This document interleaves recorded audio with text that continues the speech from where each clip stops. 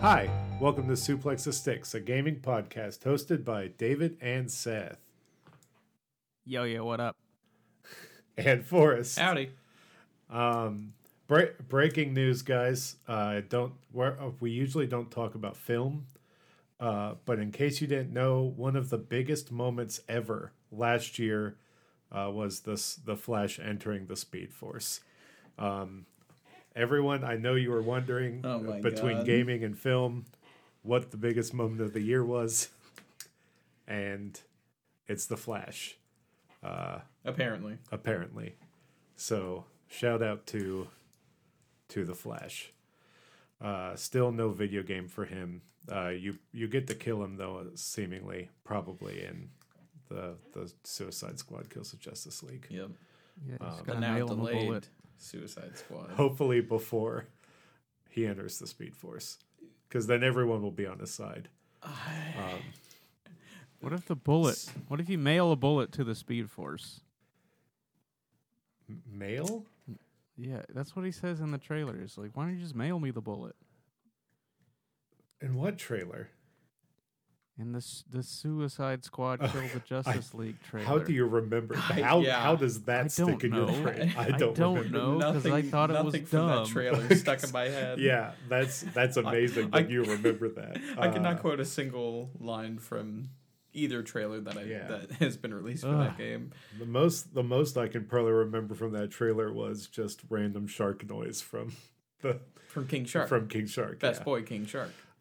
It's funny because I remember absolutely nothing else happening in the trailer except for the Flash going around someone. Deadshot, I would presume. He was the only one with a gun, right? Yeah. In theory. Like, yeah, no, because just mail me the bullet. Yeah. I wanted to say Captain Cold at first, but I don't even think he's in the game. I don't think he's not. Suicide Squad. It's Boomerang, Captain Boomerang, and King Shark, and they're going to find a way to get Peacemaker in there after the way that the show took off. But regardless of that, we played video games. We took a small break. Really, it was necessary so that we could A, beat Elden Ring, B, companies were not releasing news because Elden Ring had sort of taken over everything. So if you announce something within the past 2 weeks, it probably got railroaded by discourse about Elden Ring. And really, discourse. Because, capital D discourse. And other video games also have come out that we've also played some of. But first off, Forrest came in at the final hour. If you're in our Discord, you know that I've been openly pestering him to beat Elden Ring. Yes. Because we crossing into antagonistically. Oh, absolutely. It gets the job done, though. I know he can handle it. He knows enough that I love him enough that I didn't mean it meanly, but I did also mean it a little you meanly. meant it. Yeah. It was definitely mean. Saying it publicly is what made him that was the meanest part. When but it took it out of the private chat. I was more serious. Yeah. It made him know I was more serious about it. When I'm dragged out in front of everybody. Yeah. You know? Yes. Drag him. Drag him, queen. Yeah. That's what we did. So Forrest beat it. And honestly, and then he beat Elden Ring. We didn't do this in the open chat, but Forrest listened to Seth and I antagonize him to do a different ending than us. So yes. he got all for the content, baby. For the content, which really you could just go back and do it a different way. Yeah, but that would take so much time. Like that's going to take at least 50 more hours. No, let's be real. Unless you chose straight up to go into New Game Plus. No, well, for him, it would take a long time for him to unlock a different ending. Yes, because the ending that he chose, it specifically locks you out of other endings. Of literally every other one. Oh, really? Right. Unless you go beat the hardest boss in the game, which allows you to get rid of the one item. Yeah, just go beat her. Yeah. Just go do it for us. Yeah, just go do it. It's fine. It's like you've already spent. Come on, why didn't you do that before we finish recording? Yeah, it's not like you spent like 85 hours on this game already, and there are big things coming out next week. You only spent 85 hours? Yes. Wait, you guys spent more than... I only spent like 60 hours in the game. You were melting everything, though, in those final few hours. I saw you play. Yeah. It's in the game. I'm not... I know. I'm just saying you were melting things that took me at least twice as long to beat with my building character as it did for you. At least. In some cases, like 5 times as long. Yes, you certainly made the most of one of the extremely overpowered weapon before it was made less powerful. I had to fight the last two, sure. three bosses with it nerfed and Mimic Tear. But I will state, I think it is very silly that they nerfed that sword, but they did not nerf the spell. So if I wanted to go and repump all my stats into intelligence and get the Comet of Azor, I could do the same thing with the staff. Because but there was such a much lower barrier of it, like a stat level to be able to use that sword than for intelligence. So you would have to like make a specific choice of like, okay, I need to basically double my intelligence here. What am I going to take stats off of? Yeah. Yeah, and I could have done that. I don't know. You would have of switching over to an intelligence or like a sorcery build, but then I saw that sword and I was like, why not both? Why do anything? Why not both? I ended up kind of having stats pumped into literally everything. I am an everything build. And thus a nothing build. Yes. I'm still a melee build at my core. Sure. Because I don't like doing anything else. Well, frankly, I'm amazed. I definitely spent probably around 140 hours. What level were you at the end? Gosh, I don't know. Maybe 1/3. No, I don't know. I was about to say, Seth, I was like 120 at the end. I'm 140. And you like doubled my hours. Yeah, but I really wish there was a counter for how many runes you lost during the game. I really wish. This last play session that I did, I swear to God, because I was keeping track, I lost like 100,000 runes today. But at the end of the game, that's nothing. I did that. That's almost an entire level times. For me. By the point where, an entire level by the point that I was getting at. Like, I was there losing were my mind very, very long play sessions that I would go through. Like, by the end, having come out with no runes because of losing them all. I love you, but I will say that I'm pretty sure So I could have finished the game a lot earlier, but I wanted to unlock and explore like the final secret area. Oh, is that that one just like lone island in the middle of the sea? No, I think he's talking about Farum Azula. No. That's not a secret area. I'm talking about the hallowed ground. No. I don't know. It's a secret place that you have to get 2 pieces of a thing, and it's... Oh, yeah, I didn't go there. Oh, the other lift. Yeah. I'll tell you, I mainlined the game after I got to the mountaintop of the giants. I was like, I think I'm done. Yeah, you definitely did. I look, I'm not going to say that I went into every dungeon in the game, but I was very thorough about the way I moved across the map. And I'm pretty sure I had to have done like at least where did I put it at? Like maybe like 90% of the content in the game. I think. Oh my God! I would bet, yeah. Yeah, with that amount of hours, absolutely. I mean, listen, I respect and love the game, but there is and Seth knows this, if a game starts to get too long, I will just lose interest in it. And so I got to like 60 hours, and I could feel the end coming with the mountaintop, and I'm like, I don't want to. I love this game, and I thoroughly love it. I think that this game, even with the nerf is annoying, but it's fine. I think that it's one of my favorite games I've ever played, and I mean that wholeheartedly. Yeah. But there just comes a time when I'm done. Like I'm good. I've experienced what I needed to, and I want to play something else. And hour 60 is where I hit it, or hour 50.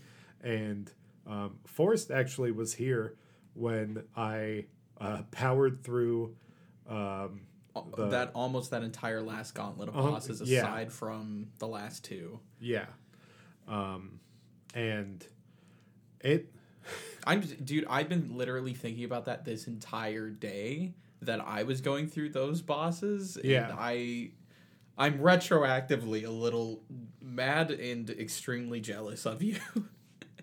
Because it looked so easy. Like, I remember I was on, I was in a voice chat with you. Yeah. And I can remember like the amount of like you weren't explicitly telling me like what bosses you were fighting, but I was able to sort of gather them. And I know that when I like dropped off that call, you had gotten to like the penultimate boss, I believe.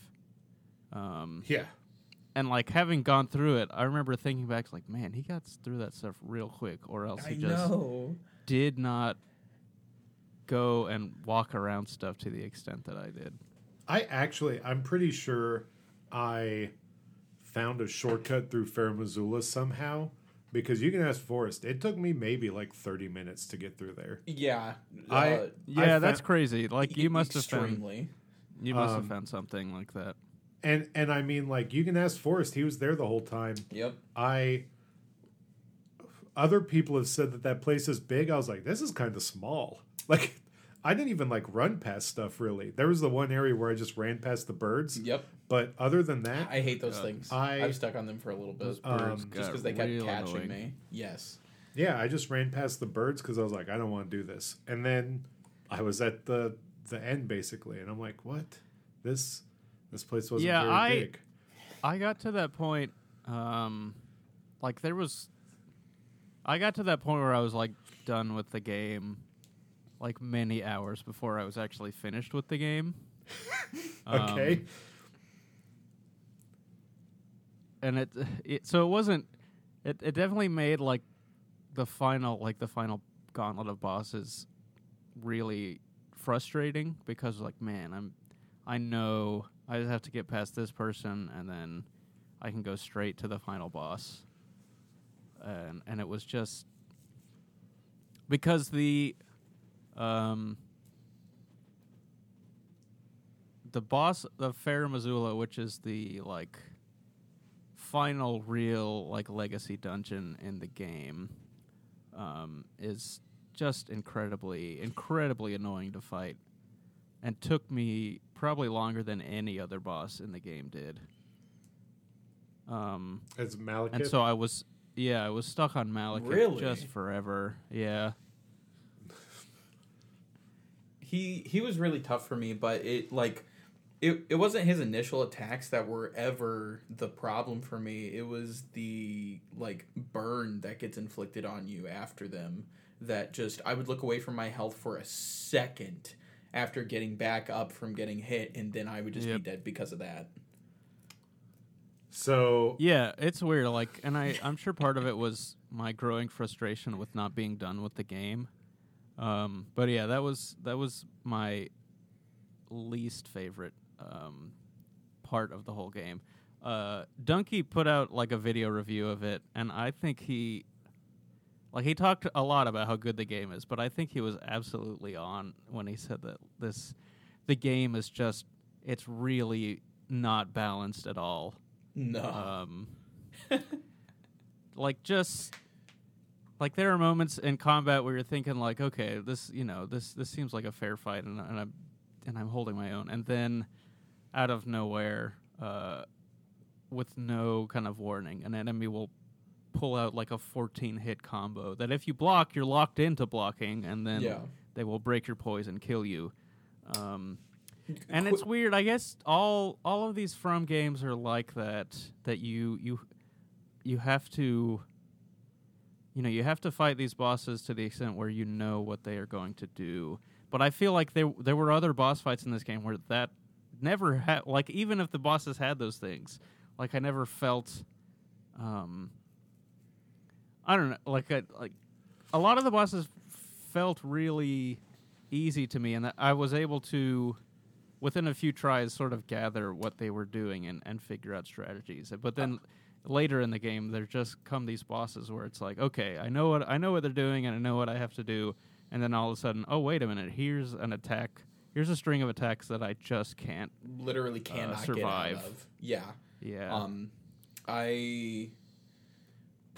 Going quick thing back to the poise thing, and speaking of how unbalanced the game can be, like, I can tank hits from in-game bosses with my poise super high. I'm not staggering at all. I'm attacking right through these hits that I'm getting. But then, like, random enemies, like lesser enemies, like even dogs and rats and stuff, will break through my poise and just stop any attack animation that I have going somehow. And it's like, how is this measly, mangly thing just demolishing me when I'm literally able to get slapped 5 times in a row by a god and not flinch?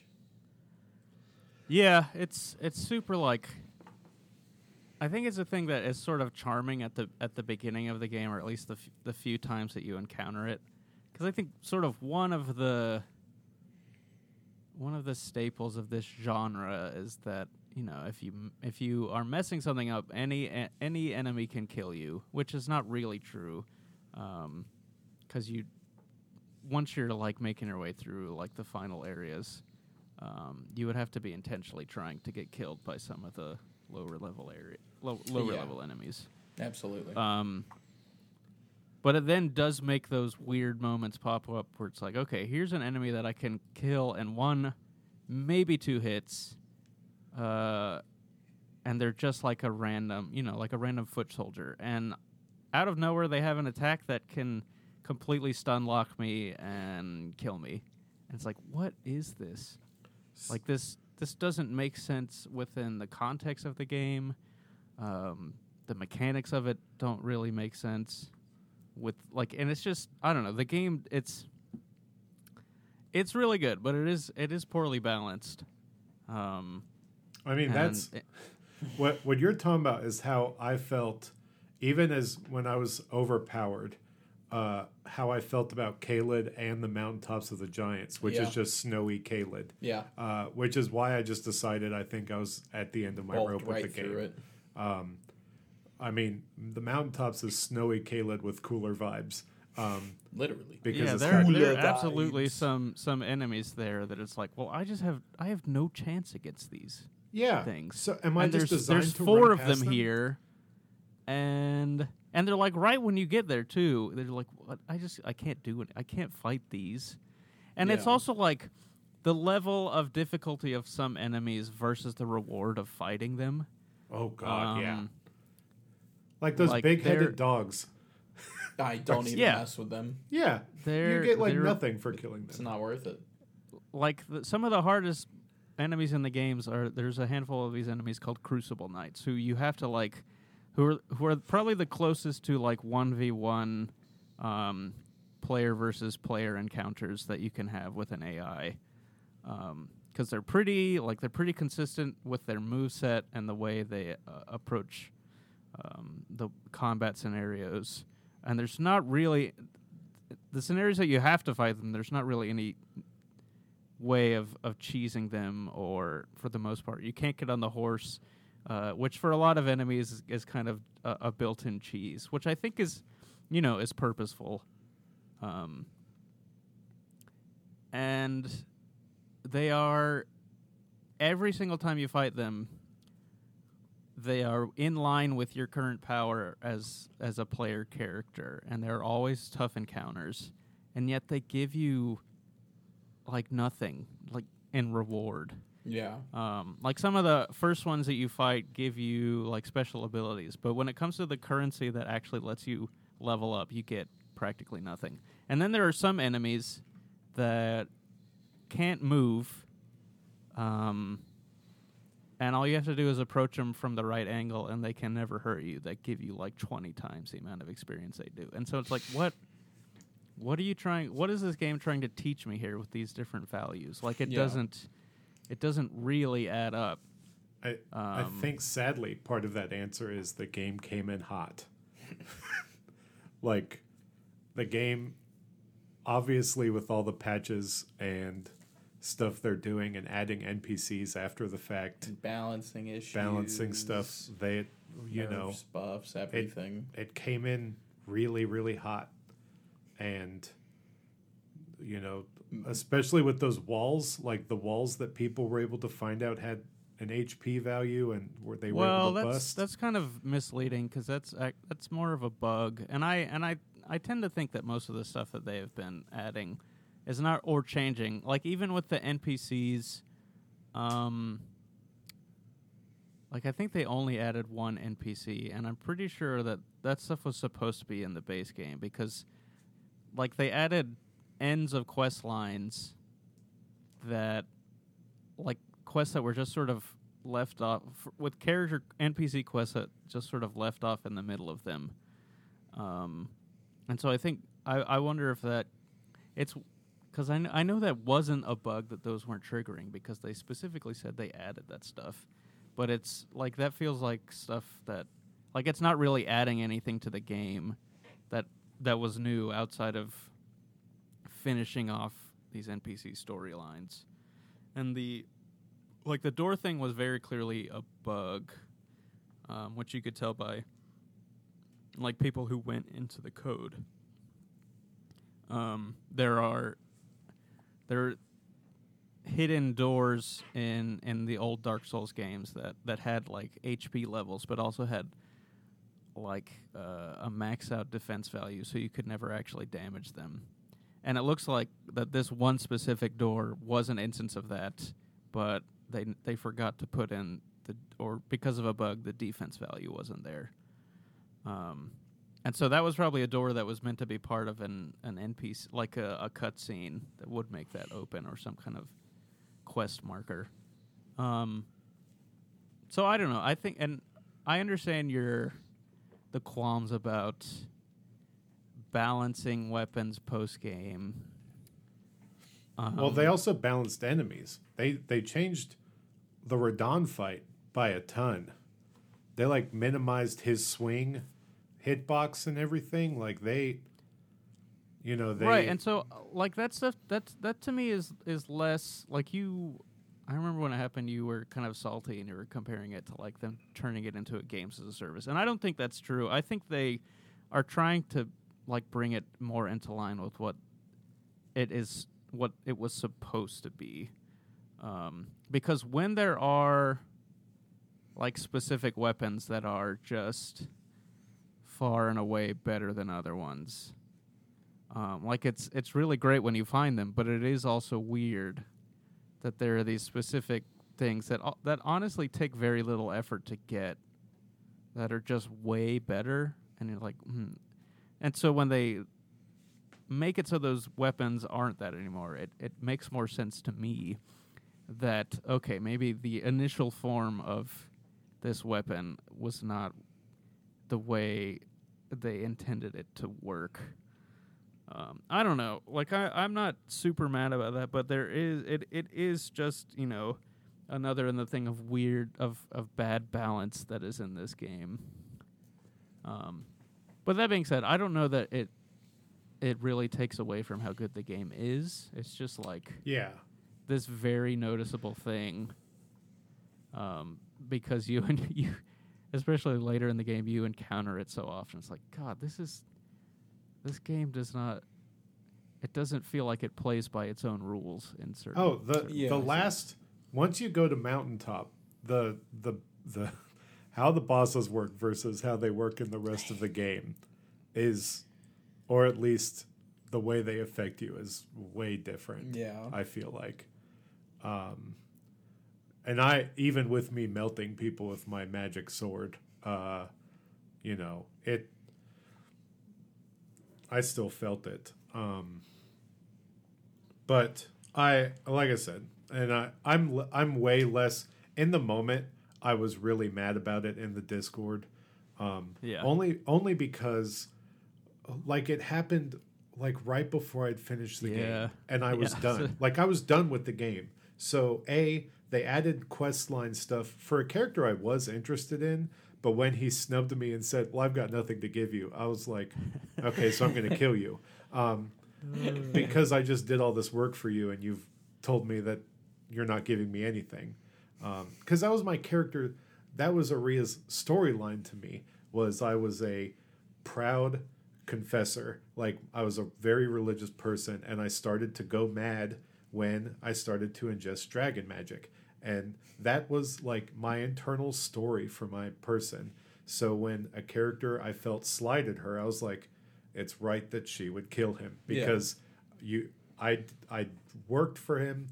You know, the game, especially, I've never beaten any other From game. With the ending, I was like, this ending, like this, there's not a lot to chew on here. It's fine. But like, at least in my head, I built this character and I have this sense of ending for her. Yeah. Like it's more so I was frustrated about like there was 2 NPCs they added because they added they added Jarbairn and they added a whole quest line for like Nefeli Lu. And then again, it's a bit of a mischaracterization. It's more just like they added one final step to her quest, and like her and the guy that you killed and another guy that you killed all sort of end up in the same area, and they're like, okay, this is the end, and they just kind of give you items.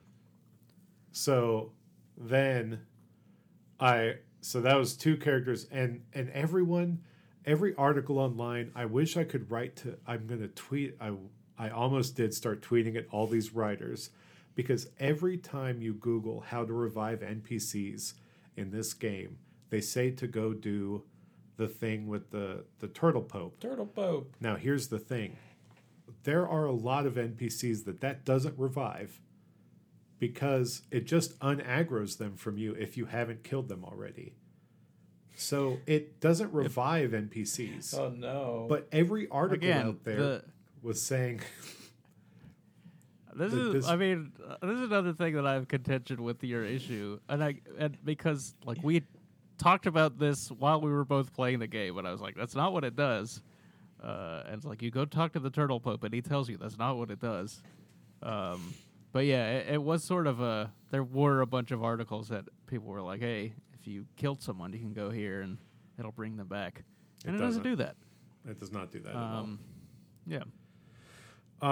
But, you know, it is what it is. I think we should move on a little bit and talk about favorite boss battles and favorite characters. Because in my, like, some of those are similar. Yeah, that's fair. But I think that in the end, Radon was super awesome as a character. And I feel like I beat him on a way harder mode than everyone else did. I want to state that. Only because you weren't nice to people. They didn't want to help you with the fight. I promise you it's hard still, even with the people to summon and help Hold on. I only had 8 people. I watched a stream where a guy summoned like 15 people. What? And I'm like, why do you have so many summons? And they're like, I don't know. And I was pushing 8 with mine. That's what I had, bud. It was slim pickings. Yes. I watched. And one of them was Patches. Casey is listening to this. He just straight up runs away from the fight. Oh, he spawns in and then spawns out. Casey had like 13 people. And I'm like, what? Why do you have so many people? Radon, story-wise, was also, just because it's so interesting that he loves his horse so much. So much. And I thought that boss fight was really fun, even though it was really hard and annoying. Yeah. I don't know if it was hard. I think it was annoying. I'd say it was hard. Yeah. The thing is, it's pretty hard. Because it's hard. Because when you say annoying, it's weird. Hard is sort of a relative term with these bosses because they all have different things that make them difficult. Yeah. Like with Radon, it wasn't a matter of like memorizing patterns, right? And having to have like perfect split-second inputs.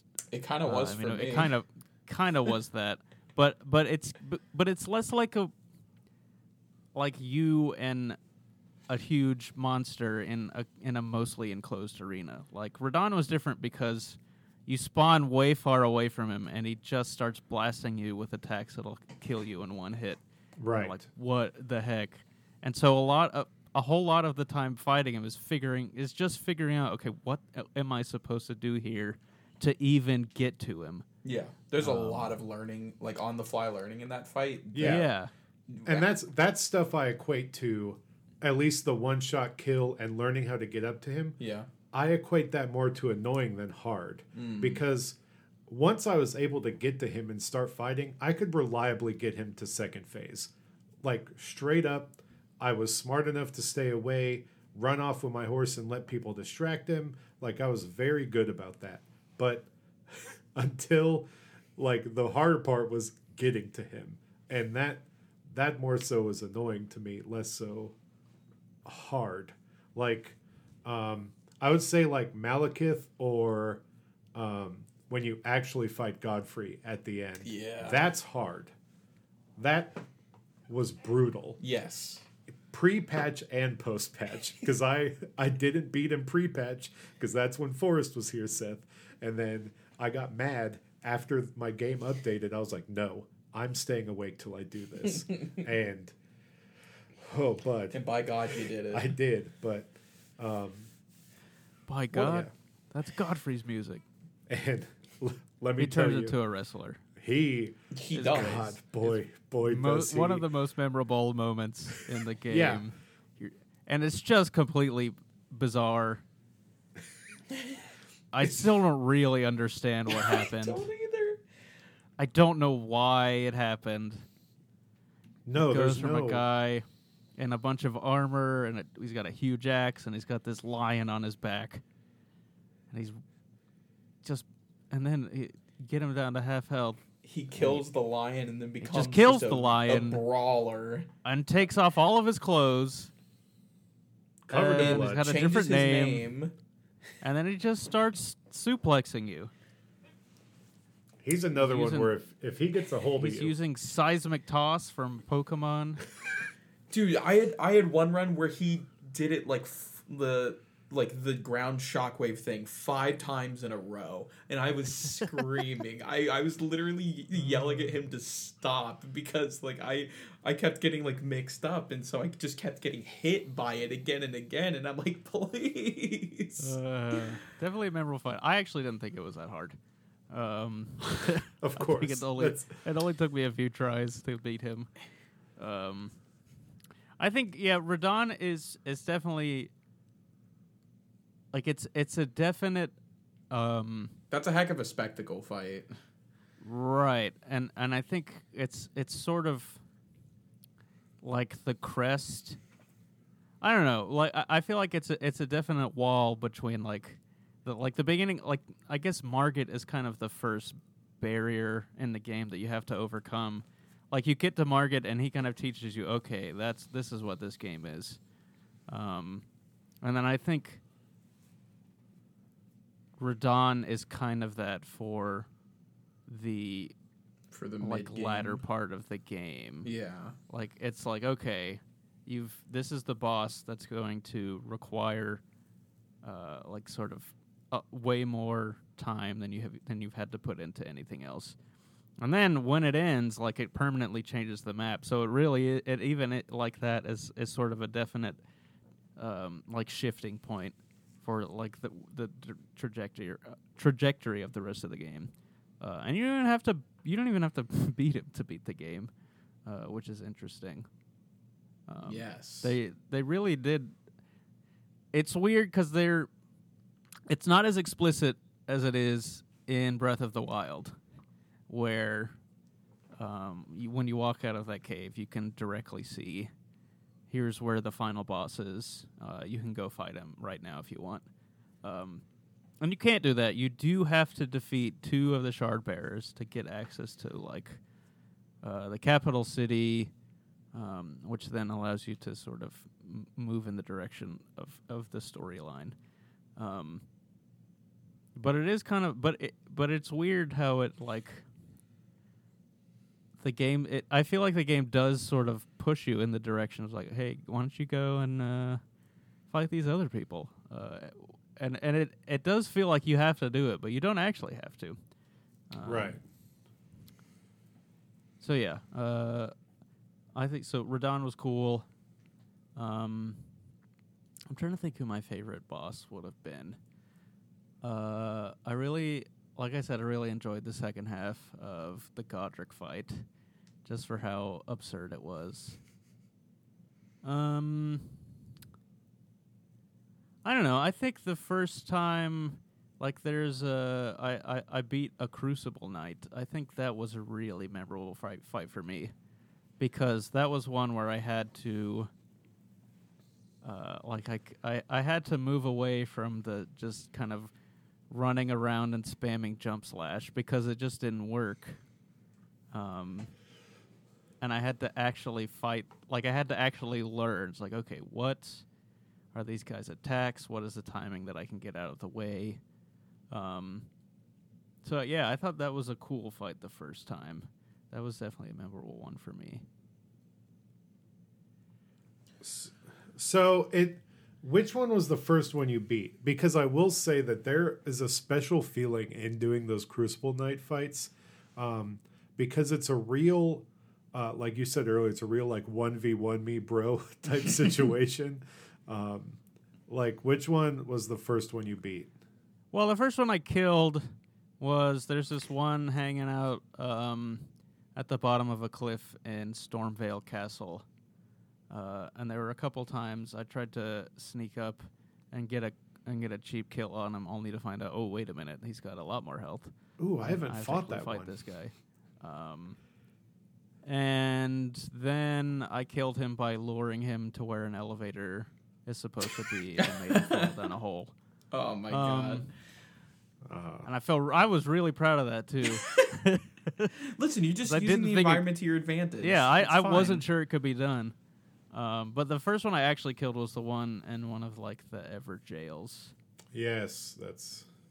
And he gives you the tail whip, which I could never use forever. And then when I was finally able to do it, I was like, well, this sucks.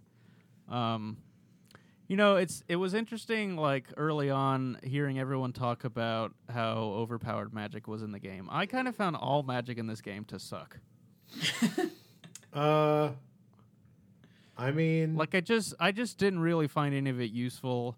I had a few buffs and shields that I would cast before going into boss rooms, but I don't know.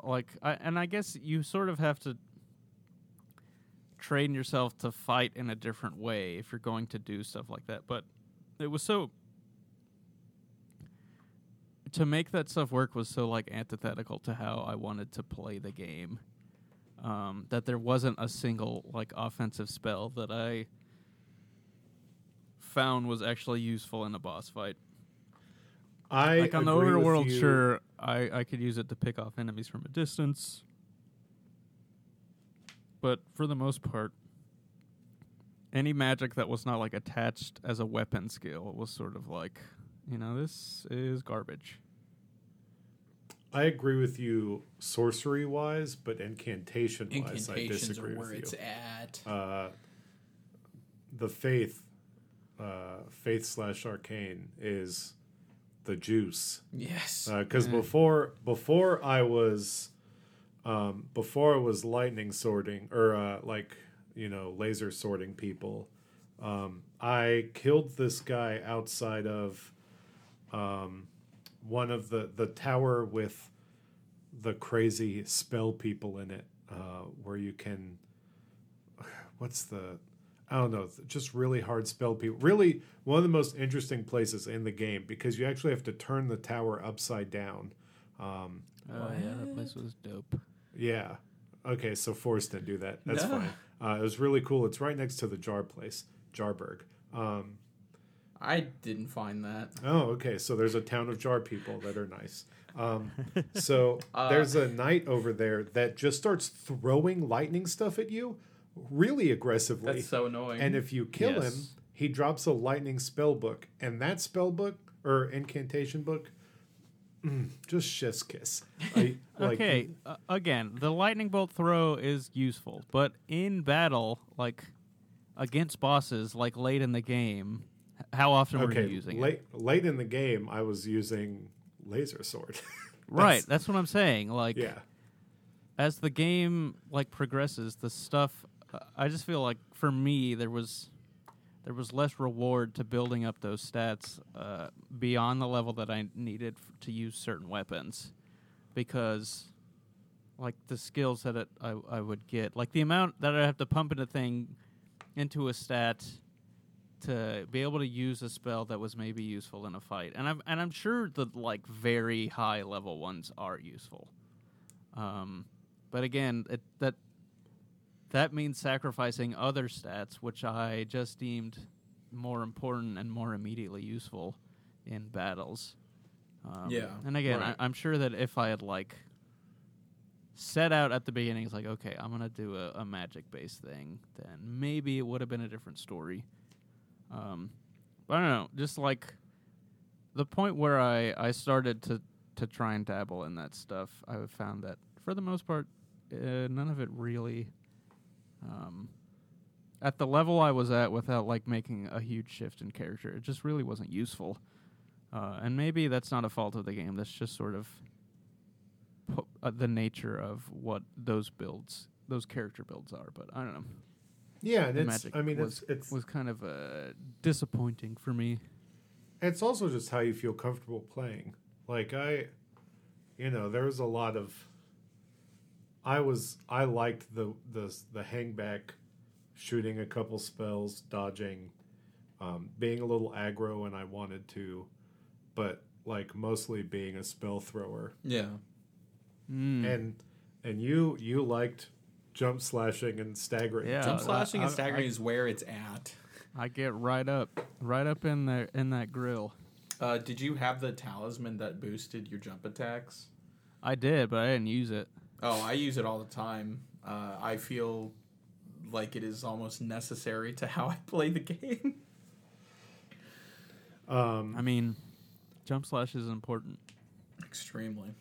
We all should shout out, if you are playing this game, I don't want to spoil too much for you. I don't think there's a lot to spoil in this game, to be honest. Spoilers for Souls games are weird because it's not ever like direct thing. And there's not really a story. Go to Volcano Manor and do that storyline. And fight the final boss there, even though he's not a mandatory one, because just the coolness of that fight and getting this weapon that causes you to that one was really cool. And I'm really glad the huge light sword. So the thing is, I'm really glad that they didn't, or I got to that fight before they nerfed the Mimic Tear, because now, Seth, I don't know how much you used Mimic Tear.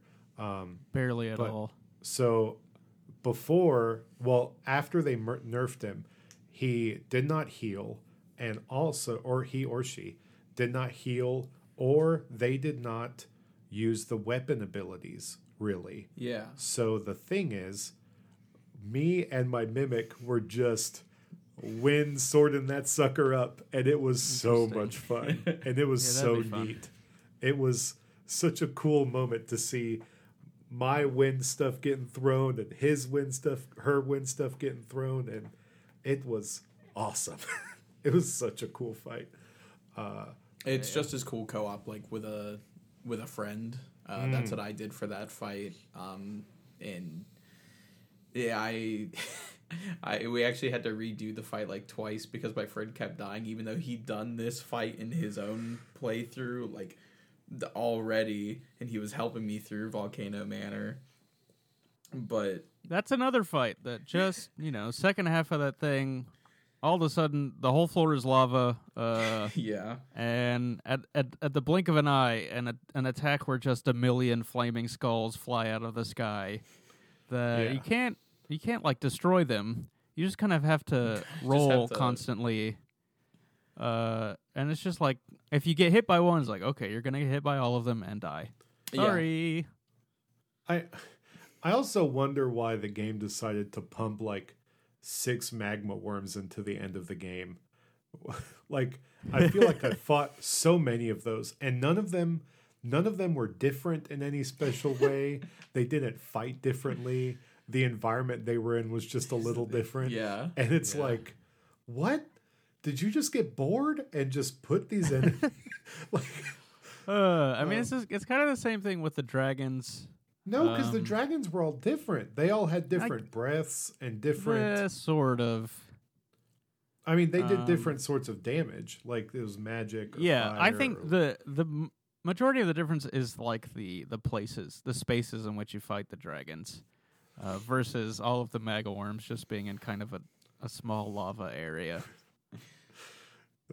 You really hate to fight maga worms. Which is just the what you just said. No, I said magma.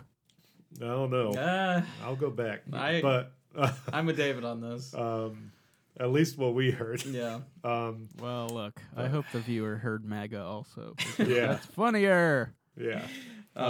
So I just want to quick, like, I would say probably my favorite boss in the game. Radagon feels like if I were making this game, what I would have had the end boss be. Like, that is a very solid skill-based fight, at least for me, especially as a melee build. Like, learning the timing of all those moves. Yeah, that was fun. Holding yourself back so that you don't dodge too early for a lot of stuff. Yeah, it gets a little tricky on some of those. Oh, yeah, and there's a bunch of enemies that like they have like very specific rhythms to their attacks, and all of a sudden they'll just have one attack where it's like it just takes you like out 15 years to go down, and then the entire time I'm rolling and I'm like, when are you going to throw it down? Hopefully what is happening? And of course it hits you right when your iframes are gone. And I get so mad. Really, I think that fight is where I wonder how my feelings towards the game, and if I possibly would have played more than 60 hours if I had not gotten the laser sword. Only because this ties into Radagon, I promise. This isn't me taking away from that conversation. After the nerf is where I had to start engaging with the game differently. That sword is still powerful. Yeah. I want to state. Absolutely, It's annoying that it's nerfed anytime I've tried to use but it is not as powerful. But I did have to go into that fight and like pay attention to the fight in a way that I didn't have to for like the last like 4 or 5 bosses. Yeah. And like I was the same thing. I was using a different weapon, but one that was also way overpowered because of the ability that it had, the ice rind hatchet. And honestly, like I was glad when it got nerfed because I think I had become really bored with a lot of fights because I didn't actually have to engage with them because of how powerful the ability was. Yeah. Yeah. And it's like and there was not really any benefit to me not using the ability. It's like, oh, I could handicap myself. I could handicap myself for the sake of making this fight more engaging, I guess. But that would also take a lot longer, and I could kill this enemy a lot quicker just by spamming the left trigger a bunch of times. And so when that nerf came, I was like, oh, good. Now I have to actually equip a different weapon. And I did. Like I was of course a samurai, and I went back to a good old katana, the old Sephiroth sword that I found that was really long. Heck yeah. I found out with my blasphemous blade that anytime I used its weapon art, so it's like a thing of fire that you like slam down, and it heals you. Yes, so that's what I found out. I didn't realize that until a few days ago, and I'd been using this thing for like a week now. And and I just somehow did not notice. Like, I noticed that I would get health like small amounts of health back on each like kill of an enemy, but I never realized that with the Taker's Flame ability that it would give me like a good chunk of health back with each use. So I have implemented that into my playstyle so that I can relieve myself of having to use some of my Crimson Flasks, but still able to attack an enemy while healing myself. Which made the last fight very good weapon, very intense. I'd like to. It's really interesting that the final fight goes from what is mostly an up close battle to a big monster that spends the majority of the fight running away from the you. Exact opposite side of the arena. Yeah, like that's for you guys. Yeah. Yeah, I guess that's true. I wish I could explain what happened with mine. I wish if you have a big laser, it would be a lot easier. Well, the range on that laser is not very long. Yeah, so David actually had a different situation. The spell has a really long range, but the swords is way less. But you guys fought that thing, and it sounds like it was rough. I mean, it wasn't rough. It was just kind of tedious because it was rough of the way for me. I don't know what to tell you. I simply got behind it, and apparently its AI broke. And I was able to take out half of its health from behind it, and it just let me kill it. So I don't know what happened. So I accept it as part of the game. It's, you know. He said, "Yeah, this is how this was meant to happen." I still would have beat the game normally. I would have, I would have fought him normally, but. Yeah. But I wish he decided to let you kill him. I wish you could. The final boss was in the same space as you. I was like, all right, let's get this over. Let's get this over with. The game was also ready for you to be done with it. It could feel it. I'd like to do the quick favorite character shoutouts thing. Blythe, E.G., and Ronnie are three of my favorite characters I've ever encountered, and on my next playthrough, I'm definitely getting that ending for her. They had a fun quest line, and what felt like maybe the most, I don't know, it's hard to say, but I feel like it had the most actual in-depth stuff to it. Yeah, there was a lot of different working parts to it. Yeah, I think that her ending is the proper ending. But I don't know. I think that the best storyline in the game is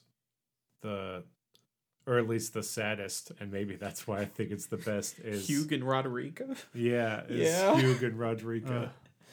Which was just so sad. I know. But it was so good. I upgraded 2 of my weapons to Godslayer status for him. Nice. Yeah, hoping that it would save him, and it didn't. Nope. Yeah. I don't know who my favorite character would be. I mean, definitely, I loved Ronnie, for sure. Outside of that, I don't really know. Because there are only a few characters that you spend a lot of time with. Yeah. I kind of liked the end of D, his storyline. With his brother? Yeah, with his twin brother. Yeah. Wish I knew what that was like. Yep, you killed him. I did not mean to. I thought he simply was an enemy/invader. So actually, I think you can finish that storyline still with his twin. You can finish it in a different way. Yeah, in a different way. Yeah, but I used that armor till the end of the game. That was my armor. I used Blythe's armor until the end of the game. That was my armor. I used samurai armor. Game. Weeb. I mean, I switched through a lot. Like, my character had his own internal journey. Ooh, okay. Yeah, and by the end of it, like, I he had taken on many guises to survive the lands between. But once he emerged from the snow-swept mountaintop of the giants, he came back wearing a white suit of armor from his homeland, and he was ready to finish the game. This is the stuff I'm here for. This is the stuff I'm here for. Is the internal lore. Yeah. Yeah. Mine originally was going to be continue on Blythe's legacy in service to Ronnie, but since I switched up endings, and you went nuts. Threw all of that out the window. If you want me to do be it honest, before or after? Like, did you do it before Melina sacrificed herself, or did you let her die? Oh, I did it before. You got the ending with Melina in it. Yes. So you had a great ending. Yes. My sweet I girl. feel that ending may be the most canon. Yeah, that's so it's that one for me. I think if they were to do a sequel, I think that you base it off that ending, but it's also kind of just a Dark Souls ending. Yeah. Like you kind of literally bring about an Age of Fire as letting yourself be a perpetual bonfire, just roaming. That's true. But yeah, I think that would be the ending that if you wanted to continue story, that's the one you would follow up with. Yeah. Because it's like, okay, now we have a new villain. Melina's still back. She's out for revenge. With both eyes open this time. No, one of them was closed, but it was just the other one. For some reason, her face was flipped. I saw both eyes. One was like blue and one was like milky white, almost like she was blind in that eye. But I saw both. Man, what a game! Great game. Oh, that Rune Stealer in Stormvale Castle. I found him today. Oh, literally, if you go through the whole thing, and they added a quest line for him, I guess. You go back to the place where you fought Godric, and he's literally just like stomping his foot on Godric's head. Yeah, we told you that. Oh, you never saw that originally? When? Yeah, we told you that. When you said I'm going to go kill him because you were also mad about it. I said, yeah, he's where you kill Godric. I don't remember that at all. I'm so sorry. We both said it. I'm sorry that it flew right over my head, apparently. I was so happy to find this. Him because he was... Well, I did. I listened to his whole yelling at Godric's head as he's stomping it even further into the ground, even though I did all the tough work like 50 hours earlier. And then he started talking to me. I went behind him, backstabbed him. And you killed him too? That. Yes, I killed him. That son of a gun stole my runes. Knowing that they added quest content for him, you still killed him. That punk. I have words for him. So that was he deserved to die. He deserved it. I do feel bad that my character, at least in my head canon-wise, helped corrupt a fellow traveler that she met into killing him. Yeah. That's funny. Man, what a game. So one thing, it's for sure a good game. By the end of the game, what did you guys think of the open world? Because for me, I have been very hard on open world games, and always reticent to start them because of the time commitments. And here I am playing like 140 hours of this game. And I think this game kind of falls into the trap that, if you play it the way I did anyway, that most open world games fall into, and that as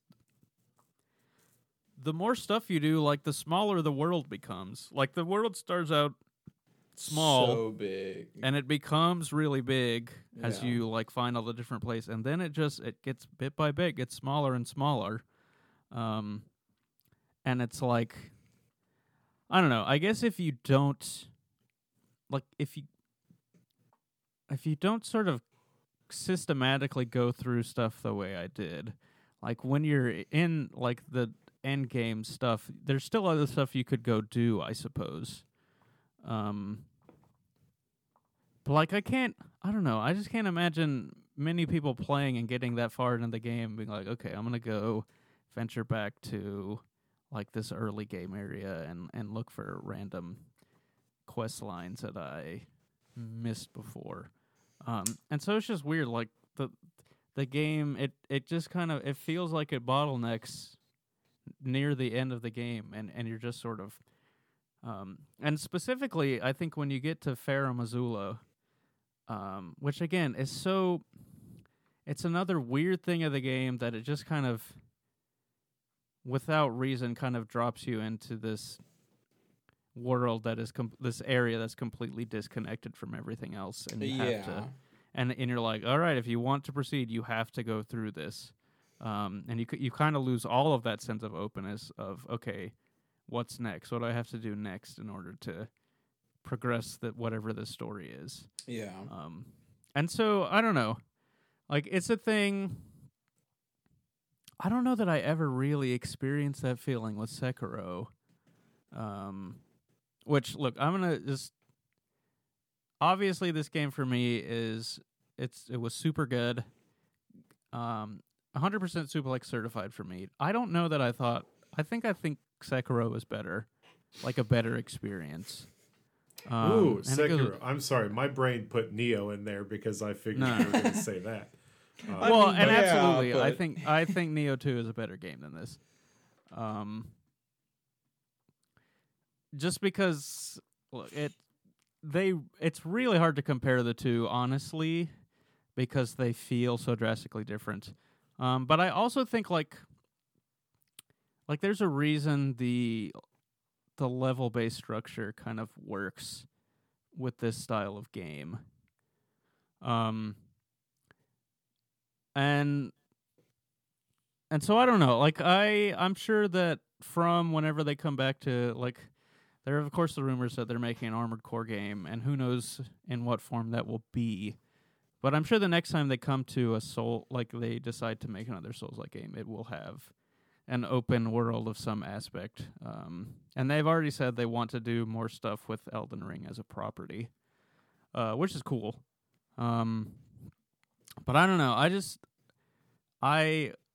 I thought the open world was definitely cool, and I enjoyed it. But I think by the end, it was just like, okay, I feel like the whole, I don't know. It's just for me, it's kind of the double-edged sword of open worlds is that they become less and less interesting as you play through the game, which you don't really like. That doesn't really happen in the level-based structure. So after, really, besides Radahn's area, I could have just completely skipped Caelid. I really only Limgrave and Lernia I liked. Once I got past, like, near Volcano Manor, I just became so uninterested in the open world. And I just wanted the more... I was going to say more small, like the more intimate level structure, kind of like the school and Stormvale and stuff like that. I think the perfect marriage between the two probably is the capital, even though it is kind of vast and really too big. I thought there's a lot there. Yeah, I think that one definitely it most successfully synthesizes the kind of the legacy dungeon with the open world-ish flair. Right. I think that part of the game is what is the most that reminded me of Sekiro's level structure. So this game did make me very interested in going back and playing Sekiro or Bloodborne again. Just because I've never played Sekiro, it made me interested in giving Bloodborne another stab. So here's the thing, like it's weird. So Elden Ring, okay, so Sekiro, it's you like there was some degree of customization, but you always had the one weapon, and you had for the most part a very limited set of tools that you could like augment that. Like you basically had secondary things that you could attach to your mechanical arm that were different, like single attacks. But for the most part, it was just you and your katana against these enemies, and so it wasn't about like it wasn't really about stats, and it wasn't about different builds. It was strictly down to you learning enemies and figuring out how to beat them individually. So that game was like all kind of in the realm of skill. And then like on the other hand of the spectrum is Neo, which is entirely a loot-based game. And so, you keep getting you continue to get weapons with different types of weapons that have higher stats and stuff. And like sort of in the vein of Borderlands, whereas like you might have a weapon you like. If you find one that's just way better, you're gonna put it on because it's more effective. And in doing that, like at least when I played, I became proficient in tons of different weapons and had lots of combo trees unlocked. And so I was always like on the fly able to sort of switch to something. And I feel like Elden Ring sort of sits in the middle where like there's tons of weapons, but they don't really differ all that much like in their base stats, and so it sort of comes down to preference, but also like differ much. And if you try to figure out how much they differ, it's very difficult because the compare function isn't great or not right, and they all of the like their damage scales differently with different stats that you have. And so on the one hand, it's a lot more opaque, and also I feel like it doesn't really foster an idea of kind of experimenting with other stuff because of the way like you sort of have to you are building specifically to use stuff that you like, and so you kind of end up using this, and so it's just weird that it's sort of trapped in between these ideas. Of course, it's not really because From didn't develop Neo, and Neo is also a very different style of fighting in those games. But those are like, I think my two touchstones of the genre, and I think both of them do their like the implementation of their weapons more effectively for me than Elden Ring does. And I think that's why, like, I don't know, Elden Ring and Sekiro are definitely like they float around in the same space. But for sure, I would still put Neo 2 above this. Oh yeah, I know. Really, the Neo 2 bar for you is unreachable, nigh uncrossable. I mean, I don't know. What do you think could beat it? Like that's where I'm at now. It would definitely be tough. It would be for sure tough. Yeah, I don't really know. It would have to be something that like feels distinctly different and does something different. All right. So we were going to talk about even then it probably wouldn't reach it. Let's just be honest. Let's be real. We should probably responsibly. Neo 2 is on my Mount Rushmore for sure. Right. Yeah, if we were to, we will shelve that topic of a Mount Rushmore for another day, but that will come. Because that's a good topic. Yes. We're trying to figure out things to talk about in weeks in between when things are slow. So if you have ideas, email us, suplexthesticks@gmail.com. But we were going to talk about other video games, but that maybe was a foolish notion, thinking we were all... So also, Suplex certified. All Suplex certified. Yes. Unanimously. Next week, we'll give you more cohesive thoughts to Kirby and Borderland, or Tiny Tina's Wonderlands, which Seth and I are playing through. Forrest, I have no clue if he's going to. No. But, if you thought that game looked interesting and you hated Borderlands 3, I think you should give it a shot. There will a small teaser. I think it's interesting, and I'm enjoying my time with it so far. I think Seth is too. No spoilers. No spoilers. But we will take a break and be back with the news. Hi, Big Joe here, and I'm here to tell you to check out Suplex the Sticks on all social media platforms at Suplex the Sticks. Links for the socials and the invite to our Discord are in the show notes below. Subscribe and review the show on your favorite podcatcher, and while you're at it, let your friends know about the podcast. It's the best way to help us grow our community. And with that, back to the show. And we're back. All right, so let's get into the news. Some stuff that's really interesting, I'm excited about. Other stuff that's a little weird. Let's talk first about the biggest news in the last 3 weeks, and that is Sony unceremoniously Tuesday morning in a blog post was like, "Hey, we're adding tiers to PlayStation Plus," and they're gonna have their own. I hesitate to say Game Pass competitor because it will have nothing that's day one. Like the Sony titles will never.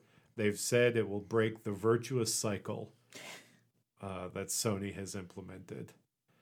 Don't quite know what the virtuous cycle is. It's a cycle of virtue, David. What is confusing about it? I mean, the fact that it's virtue. Just because you say something doesn't mean it has meaning. So it's fine. Right now, there are. Let's get through what is in each of these tiers, and then we can. None of them include day one. I'll tell you what's not in any of them. Day one game releases or PS3 games. No, there will be PS3 games. They'll just be streaming only. You cannot download them. Which is no native so emulation. Yeah. No. And why should it be so hard? Y'all made the console. Now, native emulation for some. The first tier is what you know and love. $9.99 a month, $59.99 for a year. It's called now PlayStation Plus Essential. They couldn't just leave it as PlayStation Plus. Yep. They had to add an adjective. It should be PlayStation Plus, and then PlayStation Plus Plus, and then PlayStation Plus Plus Plus. I agree. Honestly, those should be the tiers. Yes. $14.99 a month or $100 for a year for PlayStation Plus Extra. Also known as Plus Plus. Plus. That as up to $400 of PS4 and PS5 games that you'll be able to download. They've said that like Miles Morales and stuff is going to be on there, and other games that have already come out for the PS5. Who knows if they mean in the future or at launch. All of this is supposed to launch around June, I think, is the tentative time frame. Plus that price point for the plus version is the direct equivalent to the monthly Game Pass subscription. I just want to point that out, of basically $15 a month. So you can kind of compare which is the better deal here very easily. Yes. That includes PlayStation Plus Essential Also, Yes. you're not spending. That is extra. the tier that is directly competing with Game Pass Ultimate. Yes. And then $18 a month, Yes. $120 a year for PlayStation Plus Premium. Also known as Plus Plus Plus. It does have PPP in it, so plus plus Yeah, plus. PPP. Yeah. It adds up to 340 additional games on top of that 400 from PlayStation, PlayStation 2, and PSP as downloadable and streaming. So I'm imagining you're probably streaming the PSP games, which really, God help you if you're playing a PSP game in the year 2022 on your HD TV. God bless you. I actually want to see how that would look. And you'll be able to stream PS3 games. I wonder. This is all I don't think I've found a direct answer for this, but I know that on the PS4 you could stream it to a PS Vita. Yep. Yes. Can you do that on a PS5? Ooh, I still I have still my know. Vita. I could test it out. test it Yeah, for so us. then You have so a then Vita? Like Yes. that would have to be like the optimum way of playing these PSP games would be streaming to a handheld, which would seem kind of, weird. So oddly enough, none of these say PS Vita. There's no Vita games coming to the. Because they just That's don't another care. strange omission. Yeah. Huh. It is strange because there was exclusive games on there. Like there's a exclusive Killzone game, and I actually enjoyed my Vita quite a bit. Same. Gravity Rush, aside from the boss battles being badly designed, They get around that by they re-released that on PS4. One day I'll play that version. I still need to play 2, but I like that original one a lot. Also, this tier will have limited game trials. So like there will be some games where you'll be able to try it for a couple hours before you buy it. I have and this is completely Interesting. baseless, but I would not be surprised if they did those limited game trials for new release, like how Xbox Game Pass does day one full game releases. I have Day just one, you get 3 hours Yeah. playing God of War. day one limited And then you'd be trial. like, ugh. It's like, it's like giving someone a little bit of crack and getting them addicted. Yeah. I will get this. I don't know what that says about me. Because I have enough in Game Pass already. Yeah. But I don't understand Sony's strategy here because it just seems like this is a not as good Game Pass. It almost feels like it's just more of an extension upon like PlayStation Now as opposed to Right. trying to compete with Game Pass. Yeah. Even though that's what it should be trying to do. Yeah. Yeah, it's sort of weird. But you kind of look at it, it does put it in the same place as Game Pass for people like you and I, David, who have Game Pass on an Xbox and then have a PlayStation 5 for the first party games. So now you can have a PlayStation Plus on your PlayStation 5 and also have the PlayStation 5 for first party games. Either way, you're still buying them separately. Right. So in that way, it is kind of like Game Pass, and that neither of them include new releases on PS5. Yeah. I don't know what that point I was making was. I mean, you made the point that mainly that it's just I don't know, that it seems kind of like a weird space in that. Like I can't. Okay, that's not. Definitely, there are people with Game Pass that will get this, but I would have to think that if you have Game Pass and a PS5, or if you have an Xbox and a PS5, I think the more likely combo you're going for is Game Pass and buying PS5 exclusives. Yeah, here's my take here is that one of my he's in his own podcast he gave me crap for this. So one of my best friends, Chris, because I say friend of the show. He's one of the founding members of this podcast, so I don't want to understate how much he means to us. But he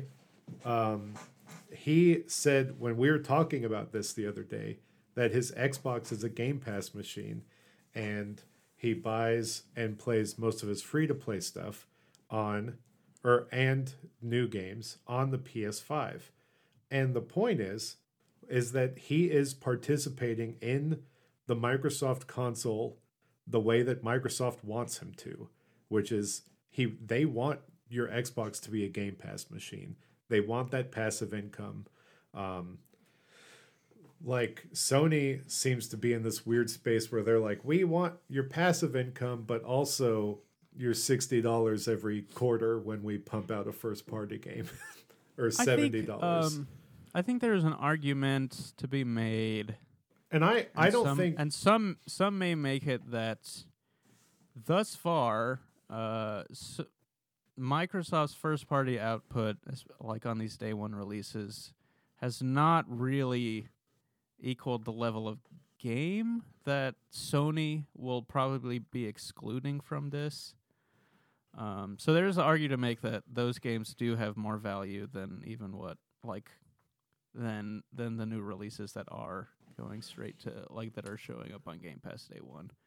I don't know if I would agree with that, but I think that is an argument that could be made. I can see it. I think it's still too early to. As of right now, I agree with you because the biggest game that's come day one that's first party is Halo. Yeah. But when looking 5 years from now, when you've got like Starfield and 10 years from now, possibly Elder Scrolls. You know what I mean? But I think it's also it's hard to say. Again, it is Sony, so I wouldn't be surprised if they do remain completely the same. But also, I don't know if what they're offering today is going to be the same thing as it is in 5 years when Microsoft does have all those great first-party games that aren't also on Sony. Yeah, and the thing is, I would love to see. Love is the wrong word. I'm interested to see if they abandon this or change their tune on first party launches on it, because you have to imagine that a lot of the games and companies that are going to be willing to put their games on this sort of thing have possibly already done it on Game Pass.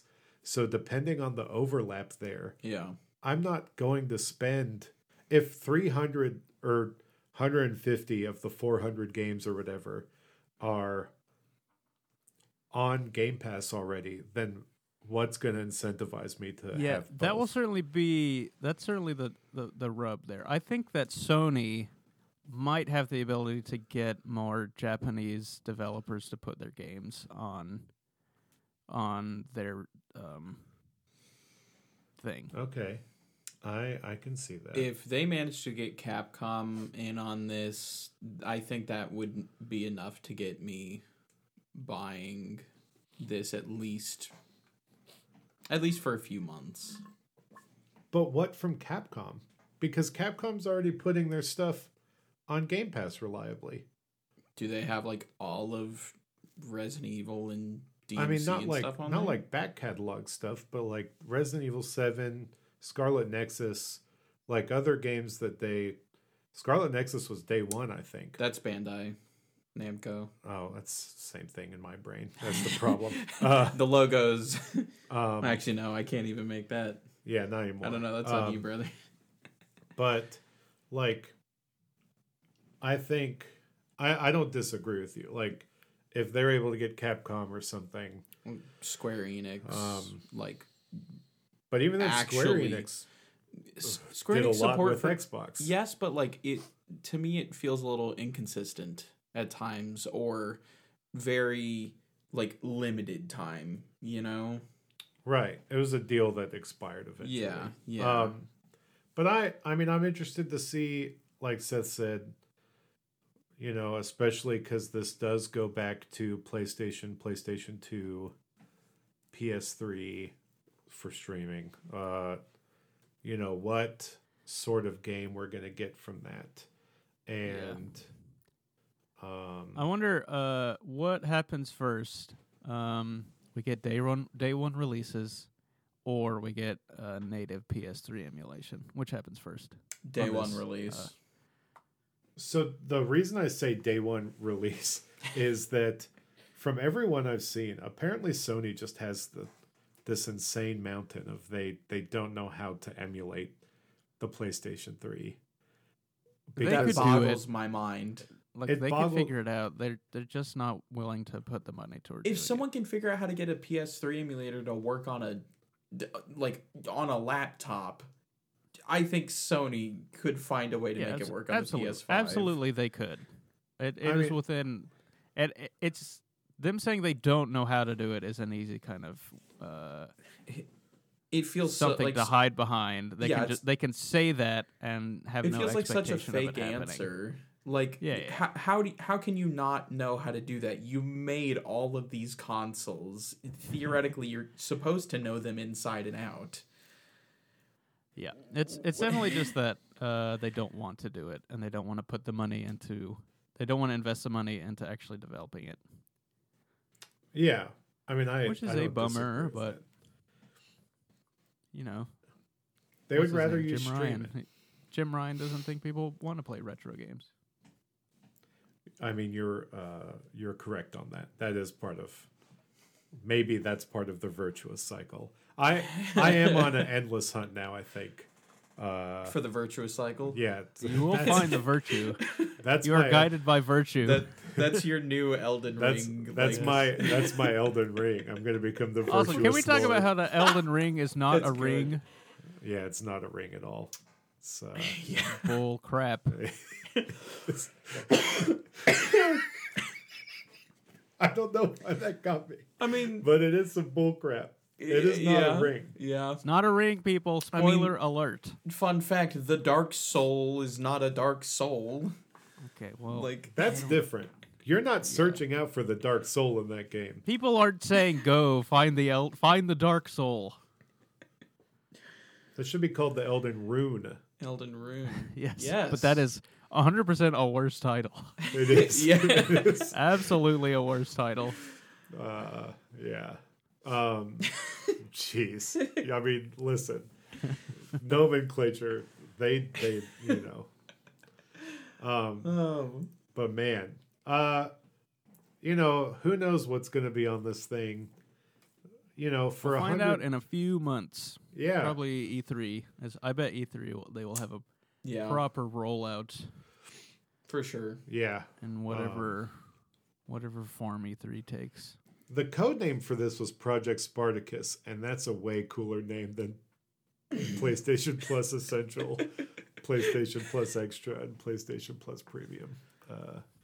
Code names are always way cooler, and then they change them to names that are like. True. I'm still sad we never got the Xbox Scorpio.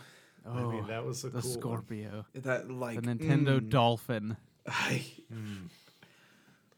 You love to hear it. You do. Okay, now that you mentioned Nintendo, let's talk about the other Zelda. big news. Zelda was delayed to spring 2023 unceremoniously about 30 minutes after the Sony blog post dropped. It was a very momentous but unceremonious day. Well, I would say that it was delivered with the exact amount of ceremony every other Zelda delay has been delivered with. Yeah. Every other Nintendo delay. Which is just AG Ionuma standing in front of a black screen saying, sorry, we need more time. They just wheel them out.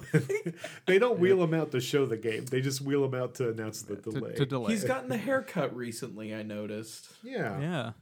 People were ragging on him for going to sport clips. What? I think he looked fine. Yeah. But we got a little bit of new footage, and it showed off a broken Master Sword. That really, Onuma said, y'all hated breakable weapons. Wait till the one unbreakable one is broken. We're breaking the big one. baby. I will say what I saw of like the new footage looks really interesting, and it has me really excited for this game, even though I have not gone through the original yet. Oh my god. Forrest. I love you guys. That's a... We talk about Elden Ring being It's not even worth discussing. I know. Like, we talk about Elden Ring being a masterpiece, and then you... Oh, God. Okay. Oh, Lord. Jeez. Oh, my gosh. But yeah, spring 2023. They could actually... it could line up perfectly for it to release on the exact same day that Breath of the Wild did. Yeah. And possibly with a higher powered Switch at this point. There you go. Kick that old rumor mill wheel and keep it turning. Who knows what's going to happen? Well, we're getting a new Zelda in probably a year now. Which, shout out, like 2 weeks ago was the anniversary of me helping Seth get his Switch. Woo! Nice. Forever a fond memory of people getting mad at me playing my Switch in line while the whole world is trying to get one. So great. Holding Seth's spot in line for him while I'm playing Breath of the Wild outside of a Toys R Us.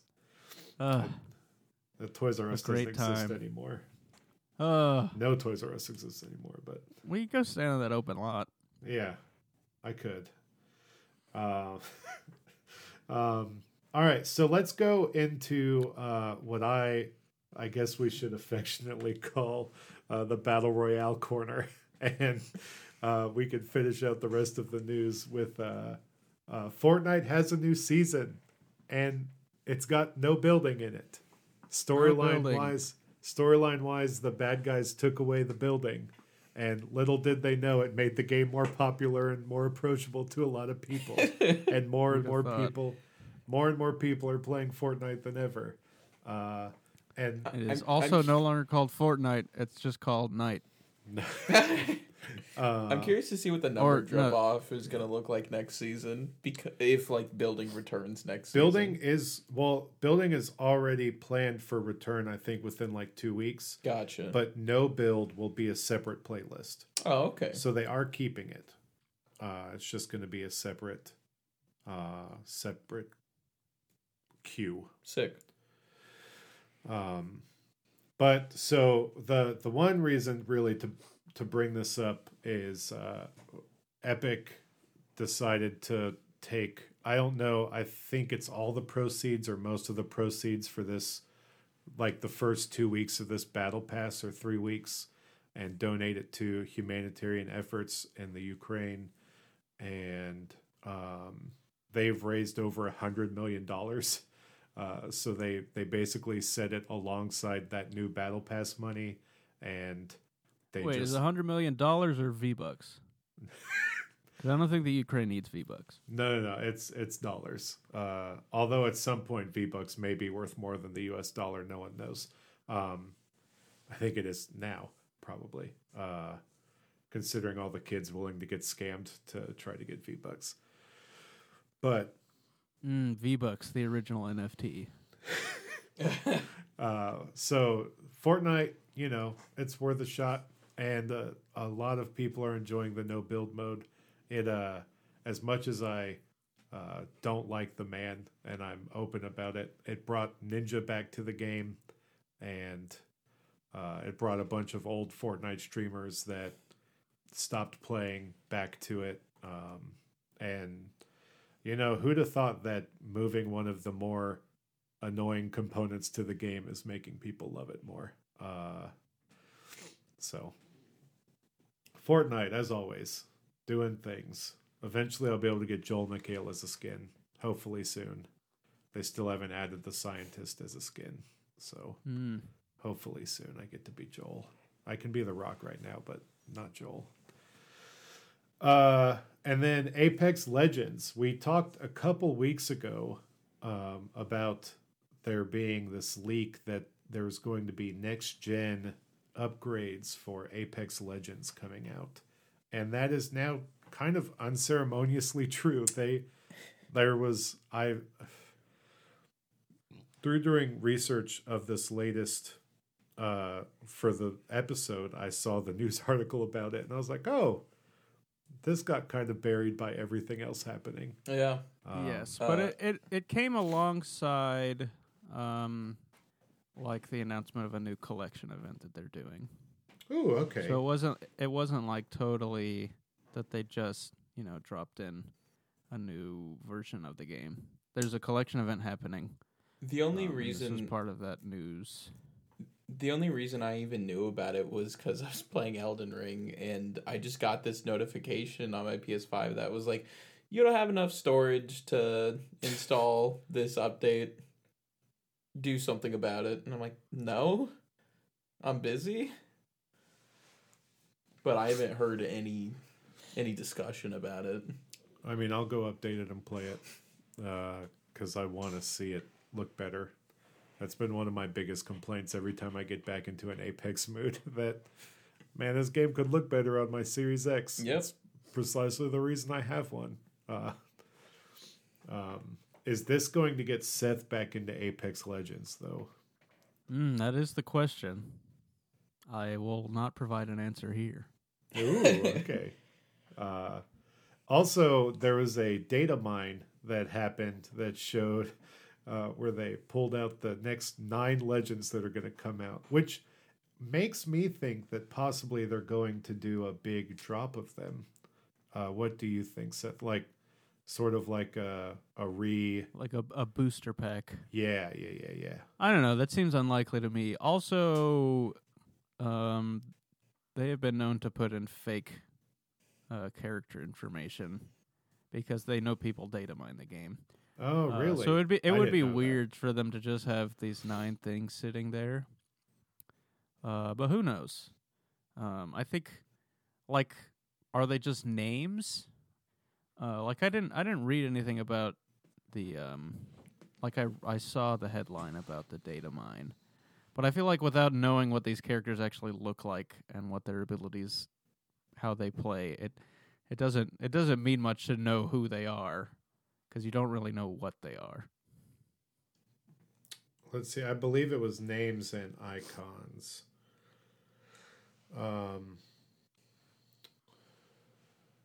Jeez.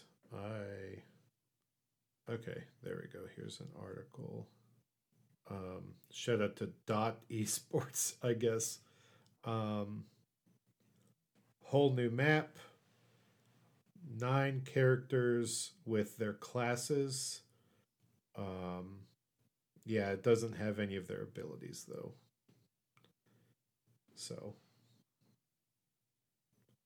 Also in the data mine was that Capture the Flag is going to be coming to the game in the arenas mode. Interesting. That could be fun. Yeah. I should get back into Apex. I'm gonna download that update. I think it should have already possibly downloaded because my Xbox does that. But man, I would like to see that game in a better state than the last couple of times I've seen it. Forrest, you should also update it on your Xbox, and we can play. Yeah. Because I know I'm not going to get you to play Fortnite, which is fine. I've come to terms with that. I'll heavily enjoy Fortnite from a distance. Yeah. I really appreciate it, which is a complete face turn from how I felt even like a year and a half ago. But getting me to play it is going to be out of the cards. I know that it probably won't work with that Seth ever, but I've learned that so sometimes I'll have friends over and I'll be in the middle of a round or something, and they're like, "Oh, you're playing Fortnite again." And then by the time I'm getting like close to the end, where it's like they get really into it. Yeah, and I'm like, "You just were complaining about me playing Fortnite," and you're like, "No, go back in, like do it again." And I'm like, you could also do this and play it and could probably join be me. as good as me because I'm not great at the game. I'm pretty good, but I'm not great. But no, like, I think that people just like watching it. It's easy to turn your brain off and watch. Yeah. And also, what other game, I guess, are you going to enjoy where, like, Batman guns down a fish? Exactly. Like, I mean, he is teaming up with gamers in this latest comic. Apparently. I guess that's technically gaming news. I don't want to get into that. That's some real gaming nonsense. Some real Seth, have you gaming seen some of that? No, and I'm afraid now. There's a Batman FaZe Clan crossover comic. And that's the worst thing I've heard today. Oh, like Iceman is yelling about gamers can't take him down, and Batman. That's kind of funny. Yeah, it's a whole thing. God, yeah. Tim Drake says we need the gamers. No. Does he say rise up? Rise up, gamers. That's the new opening for Suplex. It's Rise Up gamers. Rise up, gamers. Jeez. Was there any news that I missed, y'all? Well, have you heard that there's some issue with Marvel's Avengers on PS5 that is causing games to crash? Oh, I saw this tweet, but I didn't know enough to talk about it. Yeah, so this was today. I don't really know anything about it. Of course, I haven't played Marvel's Avengers. But I learned today that there's some kind of issue that causes causing a crash. So this is what their tweet was. Our team is continuing to investigate the issue causing a crash for some PS5 players. We think we've identified a fix that is currently being implemented/tested. We hope to have more news tomorrow morning, and we'll continue to keep you updated. So that sounds good. Then they say, in the meantime, here's a workaround that is resolving the issue for some players. Okay, we're off to a good start. Just note that it will reset your campaign progress. What? So if you want to play the game, you've got to completely start it over. Sorry. And it's not a short campaign. It's like a solid 20 hours. Yep. Oh, God. Kind of funny. It's a real wait what moment like that. Yep. And it's not Yep. So Forrest, I don't know if you've seen this tweet. It's not even in the main tweet. It's in the second tweet in the thread. Yeah, the second tweet. So it's like, oh, there's a solution. Great. Let me click it to the thread. Wah wah. Just wah, wah, wah. Oh, jeez. It's yes. Fun times. Marvel Avengers is the gift that keeps on giving. It is. Truly. Yeah, it really is. Everything about it has just been like, But really, Isn't only that on the interesting? PlayStation side. Fairly normal. That's true, yeah. It's really Florida. Like, one side of the street, it's not raining. The other side, it's a hurricane. Sometimes it just be like that. Like, yes. no new characters yes. in that. Who knows? Did you guys see, like, last week or the week before Square Enix / Platinum Games' insistence on doubling down on Babylon's Fall, even though, like, it only has like 1,000 players at any given moment? And I saw the other day they kind of have to. That their numbers got down to like 35 for like a free trial. Oh no! Oh boy! It sucks. It's just like, did you know that Godfall is coming to the Xbox? No. Yep. The original PS5 game. Only on PS5. One of First the reveal few at the Game exclusives. Awards. Wow. Fun time. Crossing the lines. Oh, good God. Hey, Nintendo Switch has folders now. Kind of. If you're one of those people who are clamoring for them, Really like folders on the 3DS. They like kind me. of. They're not. They're not They're like not that. like the 3DS. Dang. You have to go into the See All Games section to see the folders. Oh. Yeah, it's Boo. gross. It's not. It's not what I wanted. And there's still not themes. I mean, personally, I just like the really long line of icons, so I'm not going to use these daggum folders. Also, there's still not themes. I want themes. Give us the themes.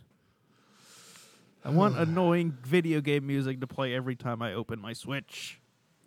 You know, I thought that until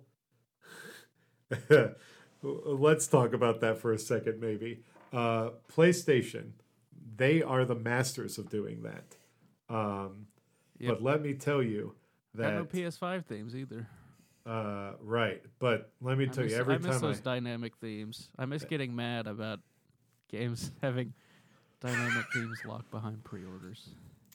Let me tell you about Stranger of Paradise having the loudest music possible. Oh, yeah. Oh, yeah. Oh, yes. Yeah, it does. It's just like the TV screaming at you when you hover over that icon. I've never uninstalled a game faster after I traded it in. I was like, get off of my system. No subtlety with that game. Outside of it or inside of it. It's just, you know, it's letting you know it's there. As it should. I'm glad that you guys know how loud it is. Because it was for the demos. Yeah, the demo was okay. like that too. It's the exact same. Okay, yeah. I didn't play the demo, so oh gosh, I hovered over that, and it was like, you know, all the scenes in the movies when someone gets a high-powered stereo. My TV was up too loud. Oh no. Yep. But truly chaos. Yes. Must be killed. Yeah.